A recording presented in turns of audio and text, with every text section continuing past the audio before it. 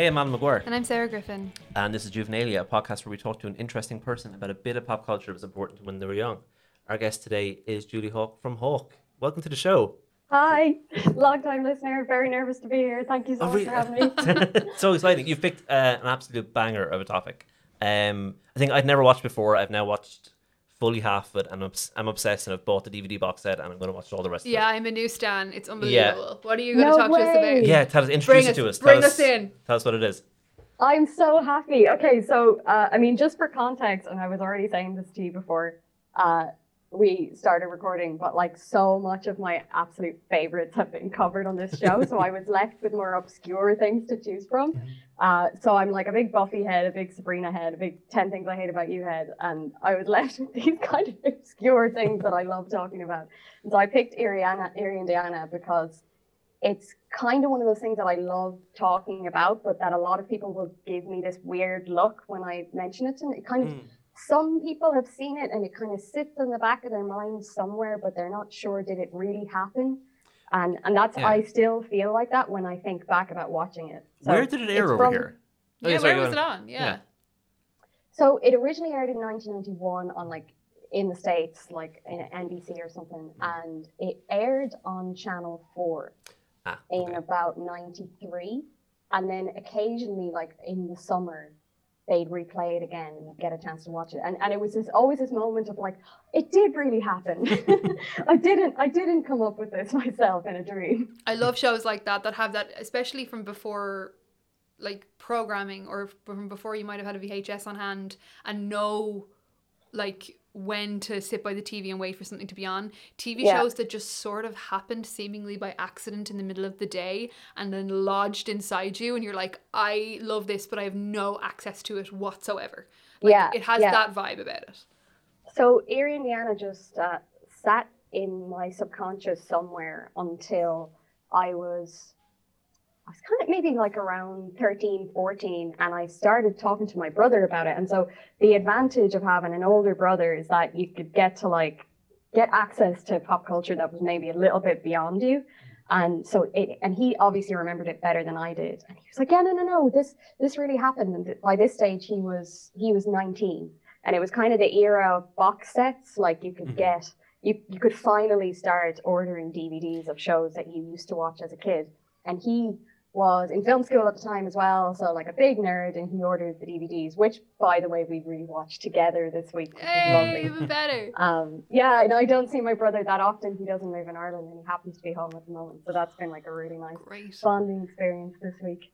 But yeah, Eerie and Diana, like one of the reasons that I am so fascinated by it is because it only ran for one season, but it did so much, like it did so much before lots of other similar shows went there. So it's kind of, I mean, we're now all really familiar with Stranger Things, so it's got a really similar setup in that it's a show that puts like investigative kids, driving the storyline of trying to get to the bottom of something weird in their neighborhood. And that's just been my cup of tea since I was like tiny, and always like has been. Like I then moved on to get really into like Buffy and even shows like, even the film Hackers, where they're kind of, they're solving mysteries as these like hacker genius teens.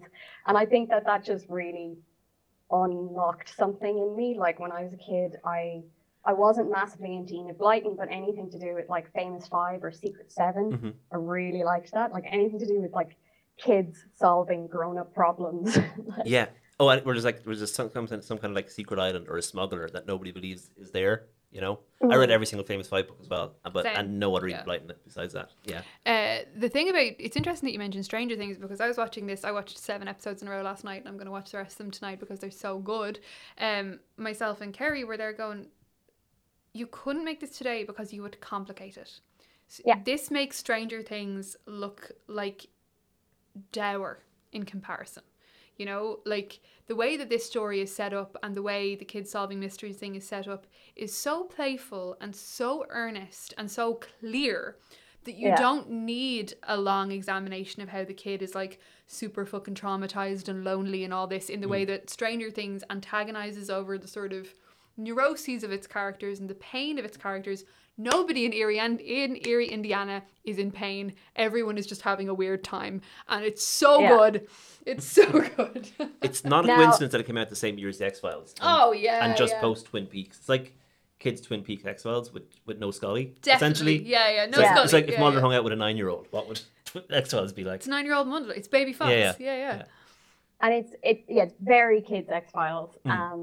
And also Twilight Zone. The Twilight Zone. Yes, even the soundtrack is like Twilight Zone with country music. Yeah.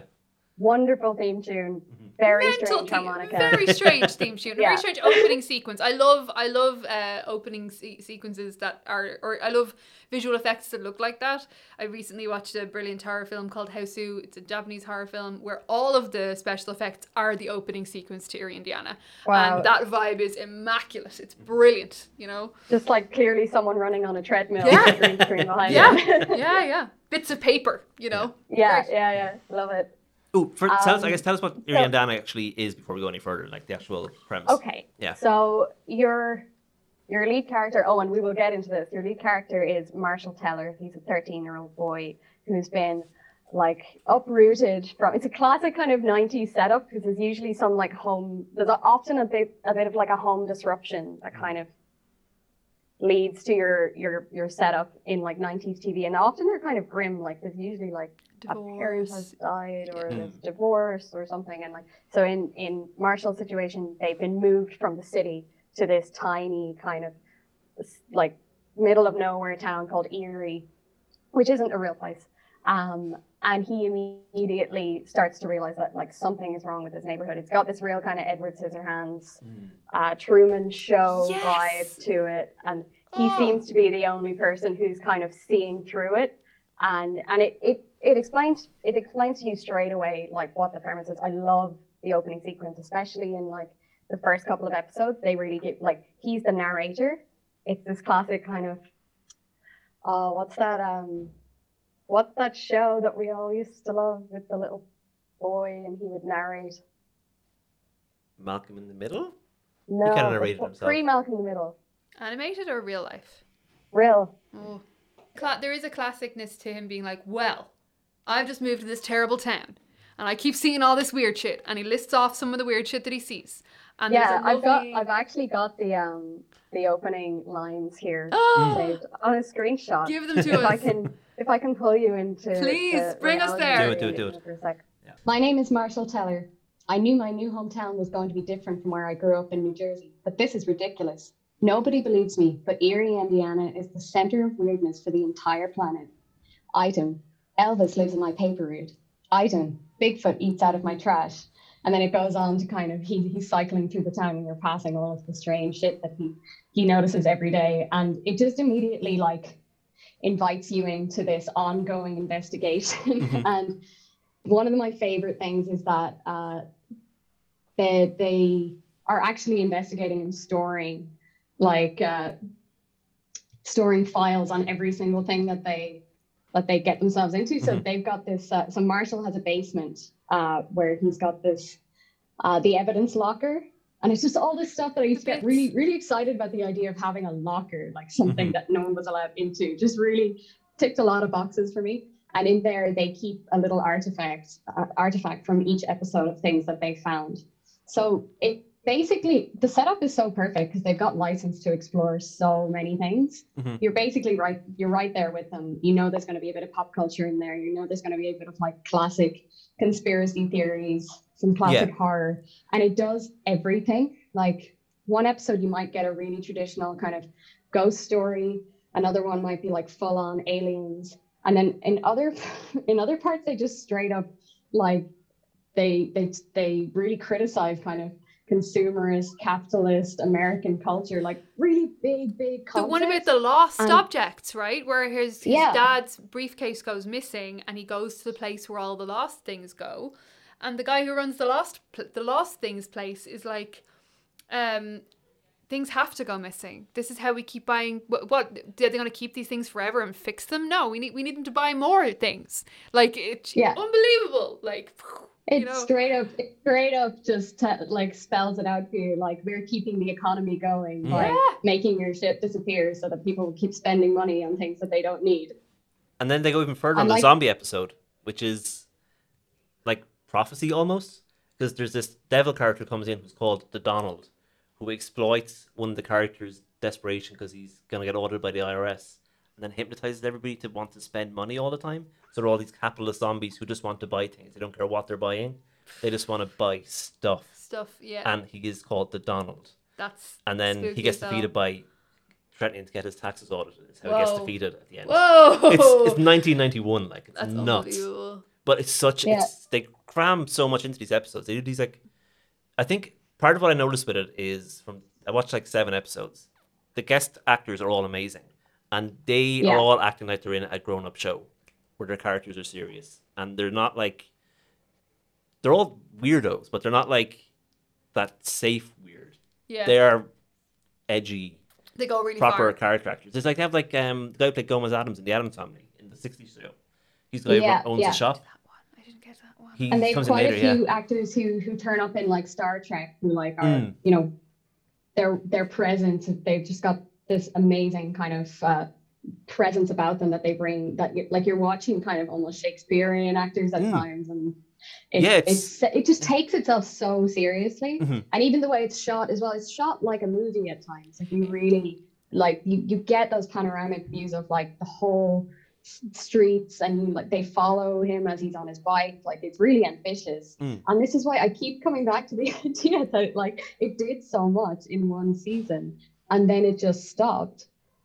Like, and also what happened is at the first few episodes, like they're very episodic in terms, like they pick one thing and they go for it, and it does kind of find its feet at the beginning. Like, it's a bit more like bogus and a bit more kind of gratuitously gross at the beginning, where they're just trying a few things, and all the concepts are really creepy and strong. Like, the first episode is about, it's kind of like a metaphor for the Avon, like pyramid schemes. And that's why when you said States, Edward Scissorhands, you said Edward Scissorhands, and I was like, that first episode is exactly Edward. It's not exactly Edward Scissorhands, but it pulls vibes.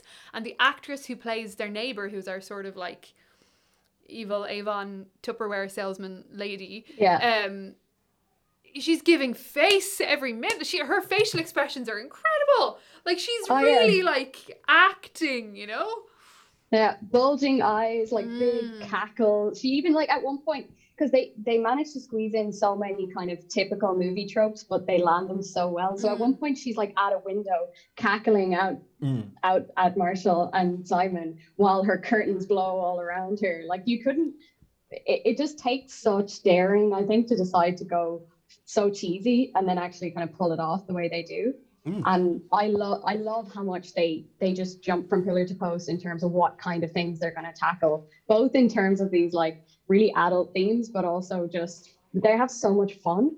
And what happens towards the kind of second half, and I'm really, really interested in you guys getting to the end of the season, because at the beginning they are kind of finding their feet and they kind of pick and choose in terms of like, what kind of horror theme are we going to go for this time? Are we going to go for aliens? But towards the second half, they start to kind of give you a lot in terms of like, they're giving you this idea that they're going to explain a little bit about Eerie and like why it's weird.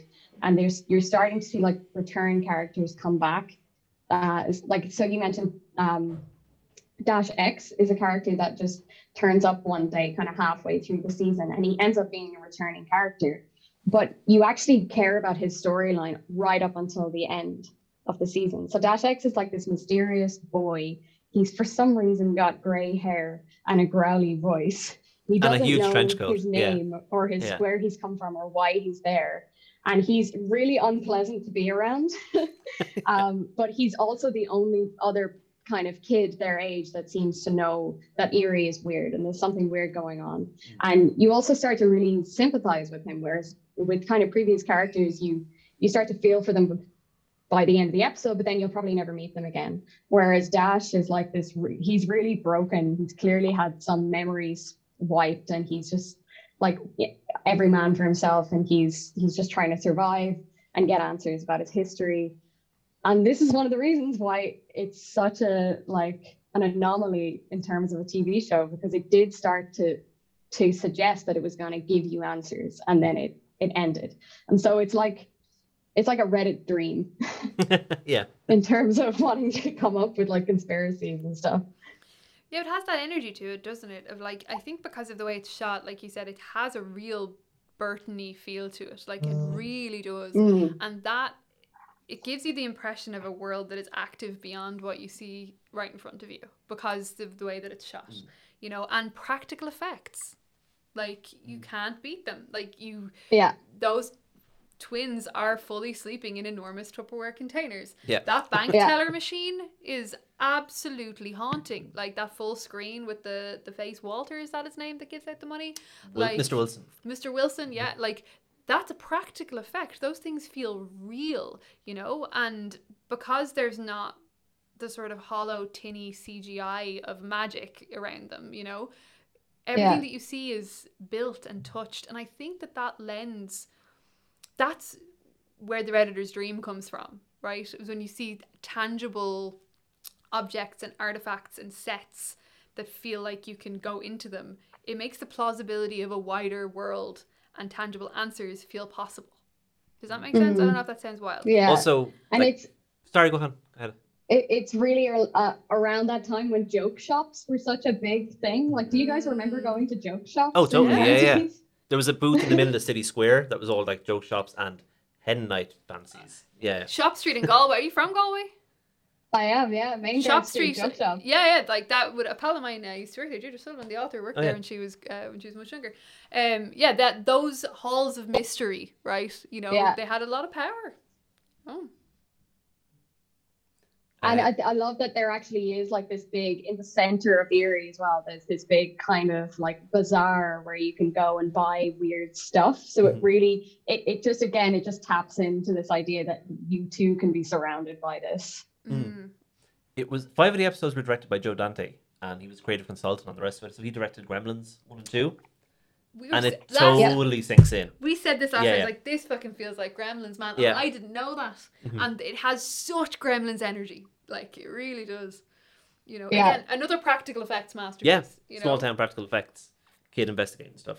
I think it's also, there's a very special time in the 90s, hence my love of Hackers as well, when horror and kind of mystery could really tap into technology as a thing to be suspicious of. And I love it. I'm here for it. Like a lot of, at this stage, actually, television is the technology that they mostly tap into as kind of a horror trope. So first of all, the idea that if we watch too much TV, we're eventually just going to be kind of sucked into it. There's also the idea that they end up actually using the screen as kind of a portal to another dimension. And actually, I only found out this week that they did a spin-off in the early noughties called Erie, Indiana, The Other Dimension. And I had never heard about it until this week. So this is just a show that keeps on giving. Yeah. Although like I'm going to, you know, approach it mindfully because the noughties were a very different time. Yeah. A lot of bad television. A lot of bad television at that time. Yeah. But they actually used the stuff that already existed in the Erie reality in order to make the spin-off, which I really like because they had already had episodes that were based around the idea of like, you know, you bite down on a remote control and you'll end up in a TV. There's another episode where they like an alien has infiltrated the citizens of Erie for the last 100 years because he's trying to get back to his home planet, and he's trying to influence scientists in order to like further space travel and further radios and things like that so that he can get humans to build the travel device that he needs. And I love this because it taps into like these kind of Cold War conspiracies in terms of like what's really happening in the CIA, what's really happening with, you know, space travel, what aren't they telling us. It's just, it's glorious. The television one with the TV in the mouth is brilliant as well. It gave us a fantastic ending sequence which features a mummy on a surfboard. And I was delighted. I thought of you.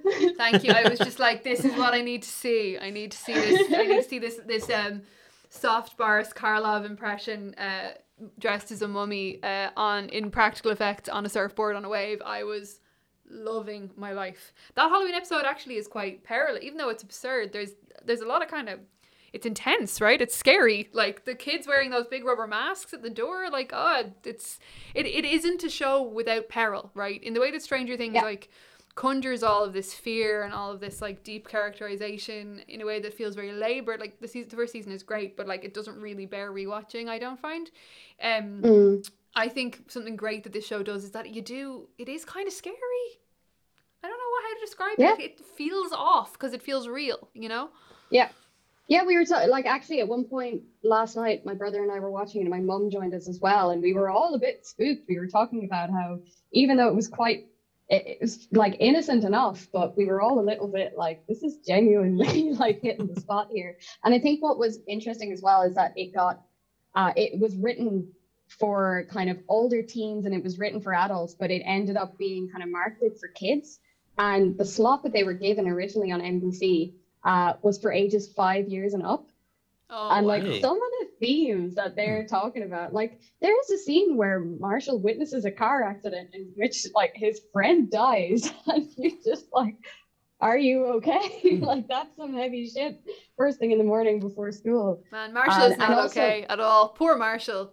Like Marshall's not okay. Like he's just not. Oh yeah. Like, he's just having a hard time. Because they're short episodes. He gets dragged through a lot of shit. Yeah.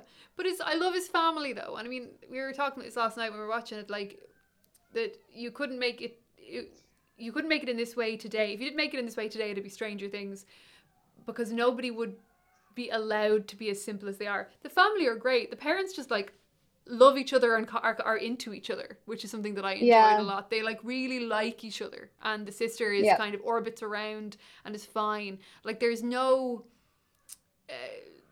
the space of the home isn't dark, do you know, which sort of gives Marshall permission to be like simpler or something in his curiosity. Do you know what I mean? It's dark, but it's not they're not plunging any depths, you know, in the way that now I think a lot of stories that are told about magic and suspense and the unreal, and I know a conspiracy theory today is very different from a conspiracy theory in 1991, but you know, when I say conspiracy theories, I'm not talking about QAnon, I'm talking about like Mothman, do you know? We can't simply say there is a Mothman. We have to say his tragic backstory. Do you know? Yeah. The way storytelling has changed in that way. Like audiences expect more depth. Archetypes don't work in the way that they used to. And Erie, Indiana is such a brilliant use of archetypes. You know, you're right there with them immediately. You understand how their family works. It's coded really clearly. You know, which allows all of these brilliant stories to happen around them. I really like his sister and his mother as well. They're very kind of they're not perfect. They're not exact stereotypes. They have, you know, they have a lot to say. Yeah. They clearly have lives. And in fact, the first episode is Marshall. It's very centered around Marshall's mom. Yeah. Because she's kind of meeting the other housewives and they're in this Tupperware group together, and it's all very uncomfortable. And she's very different from them. They sort of denote their costuming. This is why it's sort of like Edward Scissorhands. Their costuming denotes different time periods, nearly different modernist time periods. And she's kind of busy and messy and overwhelmed, but she's kind and she's like funny and she likes his dad. Like I love their relationship. Like you know, I've watched the first 7 episodes, so I don't know how.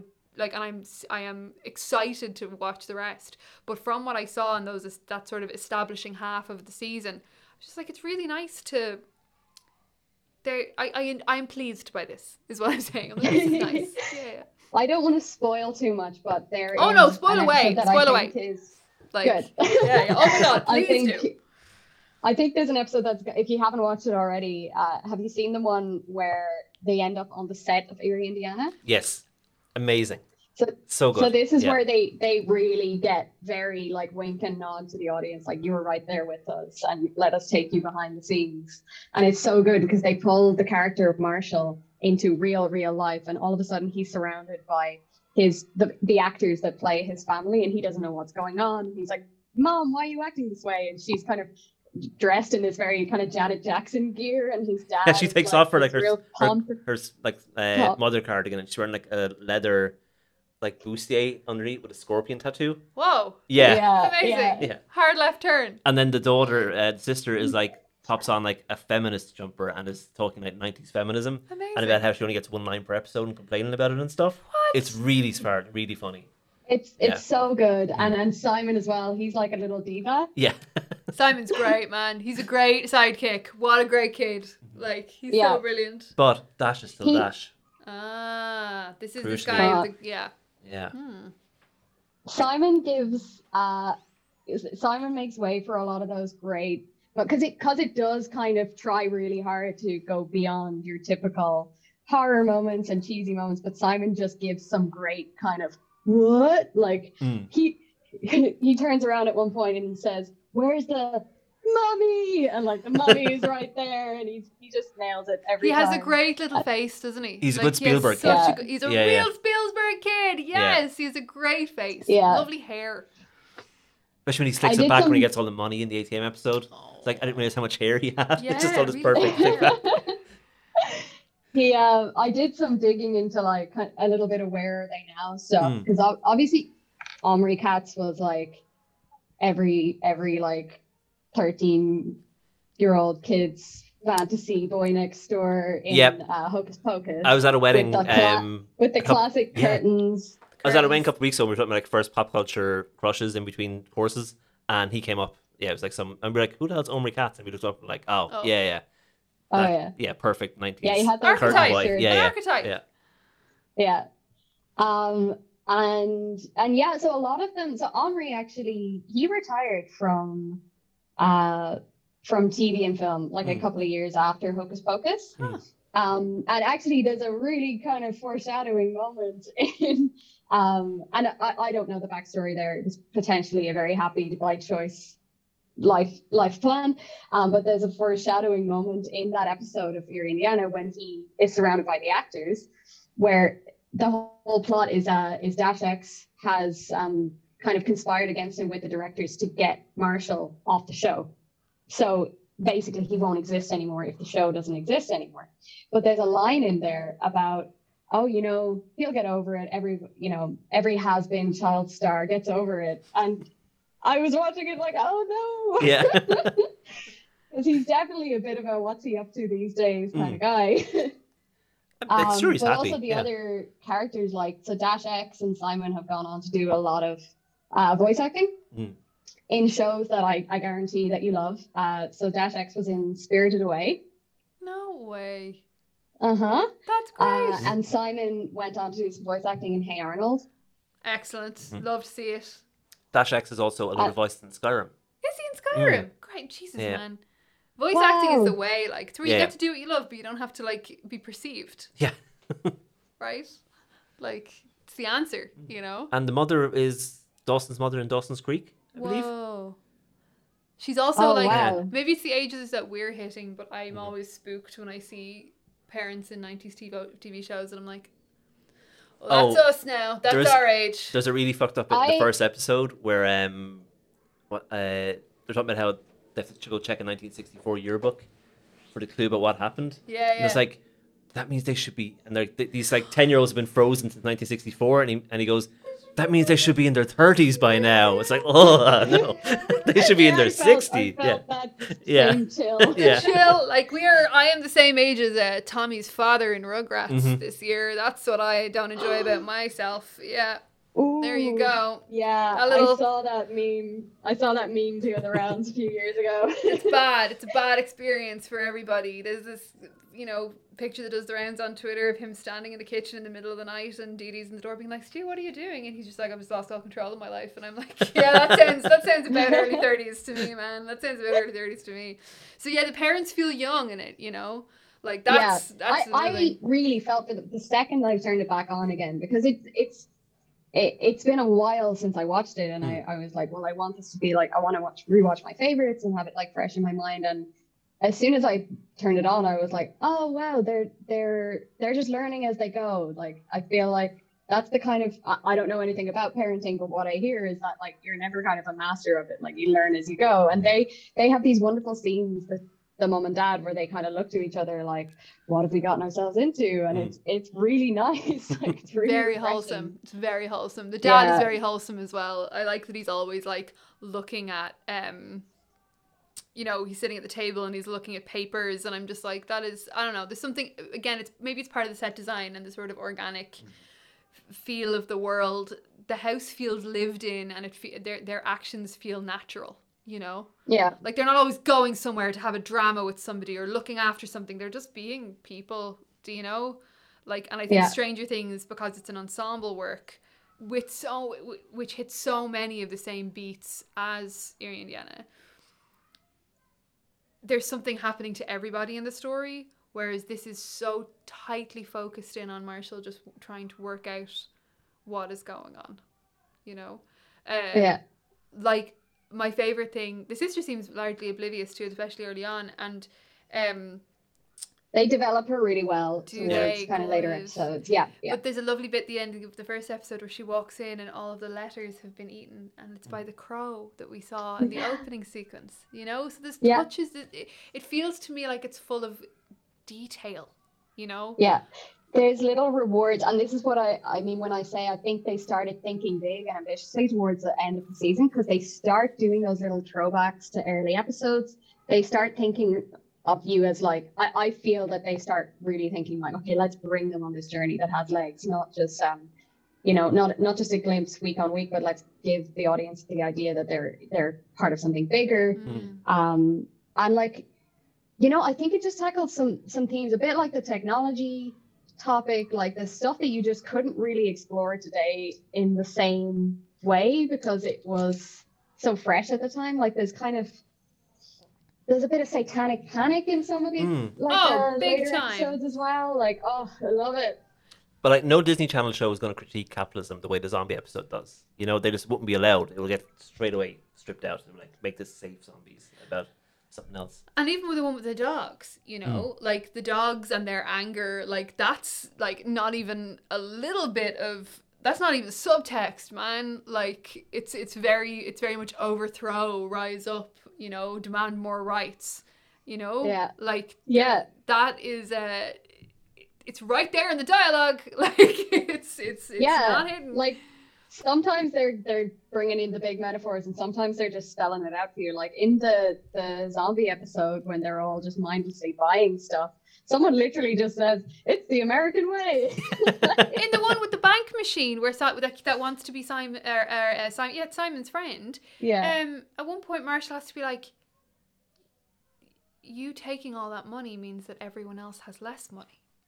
Yeah. If you're rich, it's because somebody else is poor. If you're rich, like, what the fuck, man? Like, that is really on the money, you know? And there's and the narrative turn and the way that gets to the heart, like the way that resolves itself, is Marshall asking the two guys who Simon has been trying to impress by throwing money at him what his name is. And there's this lovely, it doesn't dwell, it doesn't take long, it doesn't like devastate Simon, but it shows him reality. And it's handled so it's not handled lightly, but it's handled in a measured way, so you do feel bad for him, because he is established very much as younger. He's just a kid, but he's a good kid, you know. And I thought that was brilliant. I thought it was fab. Is that episode a bit about also like corporations trying to be people around there? It's like, big time. Corporations aren't your friends. Corporations are still corporations. Foreshadowing. Yeah. Foreshadowing. Speaking of going deeper, I wonder about the Lost Hour. Is that the name of that episode? So what happens is in Indiana they don't do daylight savings time, but Marshall decides he wants to do it anyway, so he winds his watch back and wakes up the next morning and everybody's gone, and he's in this like pocket universe where nobody is there in the Lost Hour. Oh my god! And there's these like trash collectors, terrifying. There's these trash collectors in like all black outfits who are cleaning up the timeline, which is essentially the plot of Loki, happening in this 1991 half-hour kids show. Unbelievable. Yeah. And then there's this milkman who saves him, and who's also outside of time. And they find this girl who's been missing on a milk carton for a year, and he has to try to get her back and stuff. And at the end, it turns out that the milkman claims that he's Marshall 90 years from now. So it's like there's like a whole 90 years more of Erie, Indiana lore happening somewhere that we don't know about. And so fucking amazing. You have to assume that he gets involved to the degree that he now cares, and he will someday have a reason that he wants to stay, and that is a huge like weight on his shoulders now. Like, what has he got to look forward to? It must be terrifying.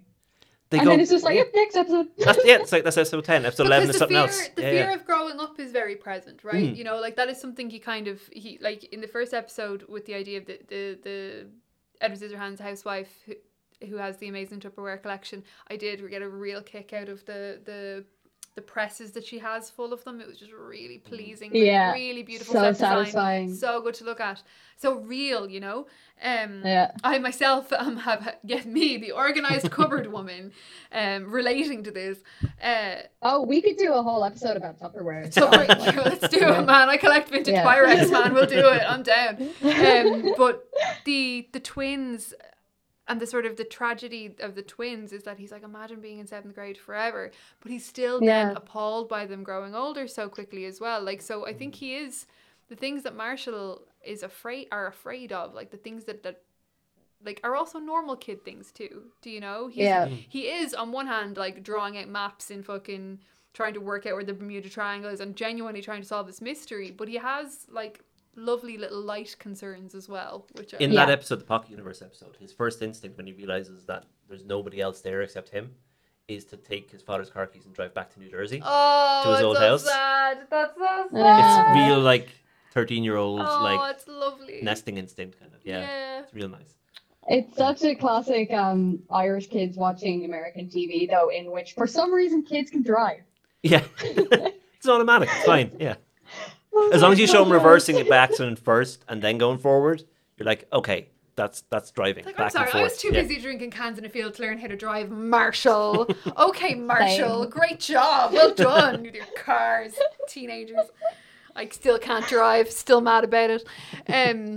There's another episode that hits on the aging point really hard, although it's also a very much kind of a pure horror episode because they don't get super ghosty all the time. And there's some episodes that are real kind of almost like a Goosebumps episode. Lovely, yeah. And so this one has and I'm not sure if you've seen it, and I feel like you're going to freak out when I tell you if you haven't, but there's a young Tobey Maguire. Okay. How young? How young? I'm so happy that you get to watch this. Amazing. And also, props to my mum, because I'm usually the really competitive person in the room trying to name the child, like the young actor that we're looking at, like who did they grow up to be? And I was like, oh my god, it's Elijah Wood. They have that. Elijah Wood and Tobey Maguire are the same person. They're the same person. They both have those big peepers, you know, the big eyeballs and like the kind of the big neck. Yeah, they have that's a big case of the same face. A big case of the Chris's there with those two, I think. And props to my mum, because she was like, no, it's Spider-Man. Oh God, you schooled me. Like, yeah, it is just Tobey Maguire. And anyway, so that's just an amazing episode. He's brilliant in it. But it's a classic kind of one-off episode where they go full horror for 30 minutes, and basically Marshall why are they doing this? I think the library is running out of money, so they have to sell all the old books. So they're surrounded by old books, and in one of these books he finds an old letter that's never been posted, and he starts to get haunted by this young Tobey Maguire character who's wearing like pantaloons and is clearly from another era. And basically the whole plot turns into Marshall having to deliver this unsent letter to Toby's love interest from like it's odd, like I think it's supposed to be the kind of 30s or something, but he's dressed like a leprechaun. It's a little bit hard to tell. Anyway, the whole premise is Marshall trying to get close to this really old woman, who's she's like fantastically cast, but actually they keep saying that Tobey Maguire died 62 years ago, and he died when he was 13. And then after, because she's very old, she's got really long white hair. She's wearing these long white like robes, and she never gets out of bed. And I'm like, hang on, is that woman only supposed to be 75? Jesus Christ! Yeah. She seems about 120.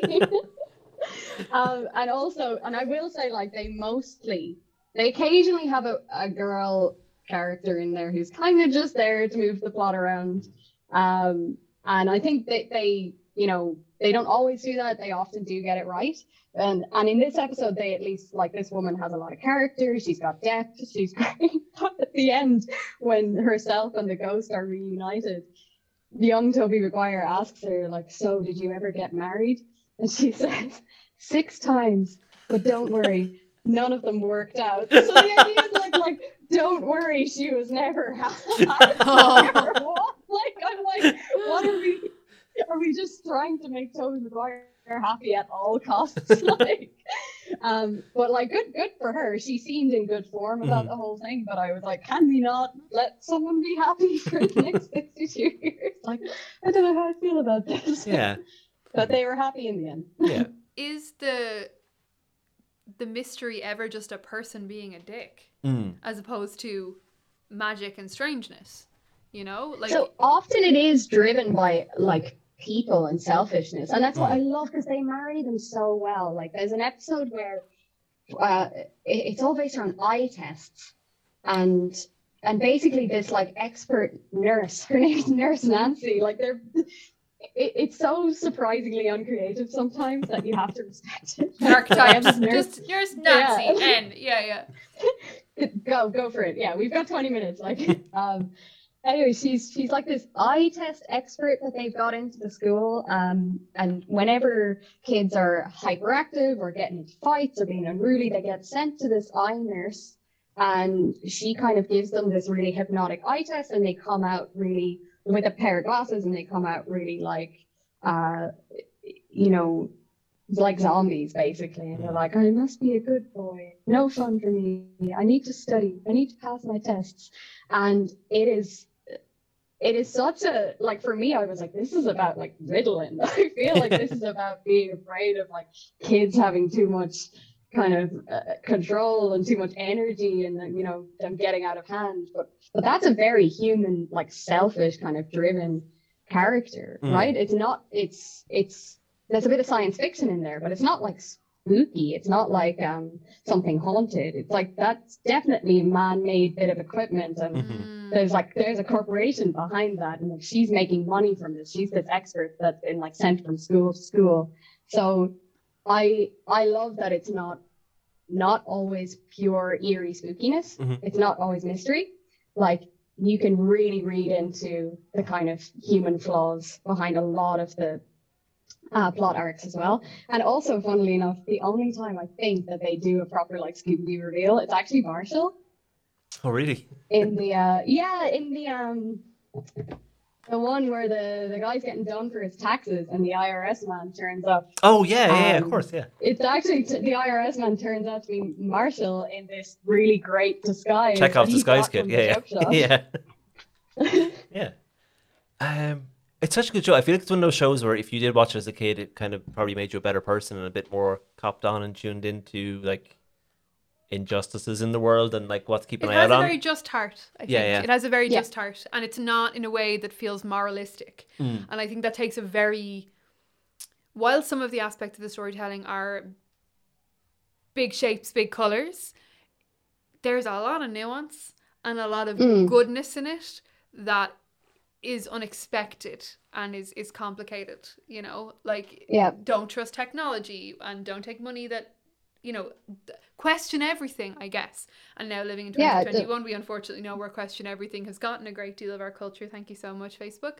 But there is a thing about being a curious child and being a curious person and pushing boundaries and figuring things out that is, like, it's lovely, like, it's just, it's about pushing back against authorities, And is that kind of why we, like, it, because I just get kind of goosebumps thinking about shows that put kids in that situation where they get to, like, really punch up and figure things out for themselves. Is that why, like, we're so fascinated with that kind of show? It could be. Like, I mean, there are so many, like, there's so much offspring of a show like Eerie Indiana for children, or like these like I love Gravity Falls, say, which is about, like, Gravity Falls is a town in Oregon where a bunch of weird shit happens.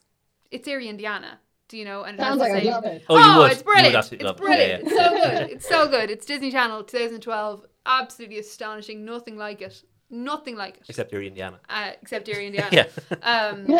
It's about a set of kids who go off, a pair of twins who go off to live with their great granduncle for a summer. He runs a sort of a roadside attraction house called the Mystery Shack, and everything is weird and strange. And the boy is called Dipper and the girl is called Mabel, and Dipper finds a journal that has all the secrets of Gravity Falls in it. And just, this is your weekend, just curl up. It's so wholesome and so funny. It's so funny. It has a lot of like The Simpsons, I guess, kind of. Yeah, it's like Simpsons, Twin Peaks, Lost. And you're Indiana. Yeah. Nice. But there's a lot, and like I would even say Welcome to Night Vale has a kind of a touch of that, like strange towns where strange things happen and the people who try to make sense of them. And did you watch Round the Twist? Oh, I was recently thinking of it. I feel like a couple of episodes of that stand out in my memory really clearly. And was it Australian? Yeah. Yeah. Yes, it is. Yeah. I feel like it was one of those things that was on and was ambiently in my life. And if I watched it again, I'd be like, oh yeah, all this. But I didn't watch it closely, you know. But again, it's that premise of like, it starts off with this kind of lonely premise because the family have lost their mother and now they're living in a lighthouse, and it's the father and the 3 kids, and the, you know, strange things are happening. That's literally, you said it a minute ago, that's the theme. Yeah, and placing it in a family is so nice as well, you know. And like interesting family dynamics like that, like in Gravity Falls, it's this sort of it's set over a summer, and you're at this remove because, you know, your guardian is your family, but he's not like your parent, right? Which is why I think like a lot of stories that center kids and mysteries remove the parents immediately. My favorite example of this in kids storytelling is James and the Giant Peach, where his parents are eaten by a rhinoceros on the first page. Page 1, first thing we learn, parents are eaten by a rhinoceros who escaped from the zoo. Now he has to go and live with his aunt and uncle. Story starts, right? Remove the parents from the equation so the child can have an adventure and solve mysteries and learn about life. Marshall's parents are fucking great. And like, he comes from a loving environment and he's still curious and he's still brave, you know? Like, he's not, which is, I think, is what makes it different, Erie, Indiana, from a lot of the other stories that we see. Yeah. You know? You know, another show that did that really nicely, and I don't remember it too well, and I must rewatch it, is Alex Mack. Where's that at? Yes, absolutely. Really surprised we haven't done Alex Mack yet. Yeah, she should. She's definitely in like the world of stuff that comes up in Juvenilia. Turns into a little pool of mercury. Love it. Yeah. Major influence on me and my hat selection. Like I was so obsessed with not taking my hat off at one point. Like one summer in summer camp, I gave myself heat stroke because I wouldn't take off my beanie for like 3 days. Sacrifices for style. I'm a hats all winter. I love that it's sort of September now and we're entering Juvenilia spooky season, and I am just ready to not take a hat off for the next 3 months. Yeah. And also, that was like another really nice like relatable family environment where the parents they weren't one of this or the other. They were humans, they were flawed, they were supportive and nice, and then sometimes they were aloof. And I believe, and I need to go back and watch this properly, but because they really pushed ahead with Alex Mack and they got to the point where there was a big finale, and in the end her parents know about what's going on with her and they're supportive. And it's really huge, like, and it's almost like that. I know when you guys were talking about Buffy, there were a lot of dynamics to do with kind of queer, like, identities and keeping your identity secret, and it meant so much watching. First of all, obviously in Buffy, when you get Joyce on side, and you know she's now privy to all of these kind of nighttime. This other identity, but also in Alex Mack, that was such a beautiful thing to have happened in the finale, where the character is allowed to feel like, no, they're not going crazy. Like they have support and love around them. You're right, and actually, there's an interesting moment in one of the early episodes where Marshall's parents are like, "Are you all right? Yeah, you haven't taken your, he's wearing a Giants jumper." So I said he's wearing it for a month. Yeah, I thought he was from California because he was wearing. Or I was like, which team is that? And his costumes are fab, by the way. All the jumpers, exquisite costuming throughout. But like they check in on him and they ask, "Is he okay?" Yeah. And like you're kind of. It's really nice. I remember I don't know what was going on with me, but I hadn't washed my hair in a few days, and I was in school, and I remember a friend asking me, are you okay? Your hair's green. And like, I was so like, oh God, like when they said it, but I was just really touched because I was like, oh shit, they can see that there's something different. There's something up. Yeah. And that's like, it's a really important, like the people that can see that kind of thing in you are special. Yeah. Right. And it's just really nice to see like parents not brushing off that kind of thing and actually seeing nuance in their children and trying to have that conversation. They like him is something. Yeah. And I there's a lot of shows that I can't watch because I'm like, all the adults here hate these children, or like there's that's also a part of why I don't think I like The Simpsons very much. There's too much like stress or something. Like nobody likes each other in that house. Nobody likes each other. Bob's Burgers is the diametric opposite of a family unit, right? They all like each other, right? And they all are interested in each other. And even little tiny cues like that are just very pleasing to watch. It establishes a different narrative dynamic when you're pulling apart all of the reasons for this curiosity and all of what's going on. Like in the episode where Marshall goes looking for the missing briefcase, he's like, my fucking parents are going to get divorced if I don't bring back this. Like, he's totally freaking out. He's like, this is a very important briefcase that my mother gave to my father. It's very romantic. I have to go get it back or they're going to get divorced. And he's totally fixated. And in the resolution, and he goes through all of this fantastic otherworldly journeying towards this place of lost things, and it's great. And at the end, his man just gets his dad a new briefcase. And it's not a big deal. And also his dad's work thing, which seemed like the end of the world. Like all work things. Not actually that important. Yeah. And that was just like, oh, that's interesting.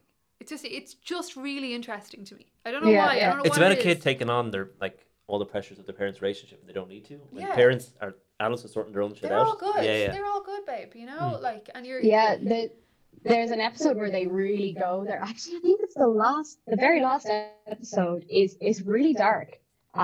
There's basically a kid in their class, his name Toby, or I think it's Toby Ware. I think his name's Toby, and they're in like a record store together, and the boys are starting to get into like punk music, and they're over at their friend Toby's house. They're listening to, we're going to call him Toby, okay? Yeah, and they're listening to a fake band called the Pitbull Surfers. Yeah. And it's like, what you need is an earlobe lobotomy. And it's like, it's really just like, stick it to the man. It's excellent. But the kid's dad walks in and he just, like, it is so dark, like the atmosphere in the room, watching it, it's so, it's deeply scary watching a kid being given out to, like, and his dad has no regard for the fact that like his two friends are right there, and he's like, why are you such a loser? Why can't you study harder? Like, why can't you brush your hair? Like, why do you have to get mixed up in all this rock music? And he's just throwing all of this like really toxic stuff at his kid, and his kid is like absorbing everything that he's saying, whereas the dad is trying to imply that like this rock music is gonna damage him, like listening to the lyrics in this kind of satanic music, and the whole thing is the fact that he's absorbing all of this darkness from his own father. And that in that episode you also see the tension of like Toby's mom trying to manage the situation. And there's always, like, we never actually meet Simon's parents, but there's a similar plot with Simon where you kind of understand that one of the reasons that Simon spends so much time at Marshall's is because his parents don't get along, and it's not a good place to be. It's not a safe place. And yeah, like they deal with that really sensitively, and actually, like, that last episode is it's really sad, and it comes to a really nice conclusion where the dad ends up realizing, because they play the records backwards, that the hidden messages in the song are actually all of the things that he's been saying to his son. And it's so heartwarming, but it's very dark. Yeah, that's like in Stephen King's It. Lisa Cohen says this on our Stephen King episode, which I feel like is the one that I always end up pointing at, because Stephen King like is in so much of these kind of stories, right? And these methods of delivering emotional information, you know.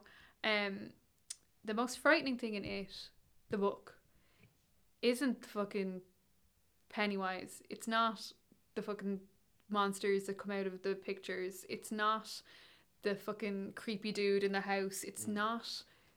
Arguably, it could be Beverly's dad, but the real scary thing in the story is the bullies. It's the kids who you think are going to fucking kill these other children. You really believe they're going to kill them, you know? And Beverly's dad, arguably, also is more frightening than any giant spider that lives in the sewer and manifests people's fear. Like, it's the humans that are the really scary shit. So it doesn't really surprise. Like, I think that's good. That's good storytelling. Is that it's not the monsters. Yeah. It's not at all. And maybe that is the ultimate Scooby-Doo that is being pulled on us at every turn. Is that what is actually most wrong here, and the real peril is the people. It's not like a talking bank teller machine or a dog called Fluffy who is just like fucking overthrow the system. Like it's the people and it's the families where things aren't as they are for Marshall. That is where the peril kind of comes from. And just, I think for one season of a show in like bite-sized half an hour episodes, to give you so much of that, but then also like to give you so much of that on like an individual personal level in terms of how terrible we can be, but also on a systematic level. Yes. And then also give you monsters. It's brilliant. Every base, the Bermuda Triangle of storytelling, right there. That's where we are, and right in the middle is Erie, Indiana. Thank you so much for this. This was great. Such a banger. Thank you so much. Thanks a million. Like, you're so welcome. So psyched. A, to have been introduced to Erie, Indiana, and B, to have had a conversation like this about it. This has been incredible. Thank you so much.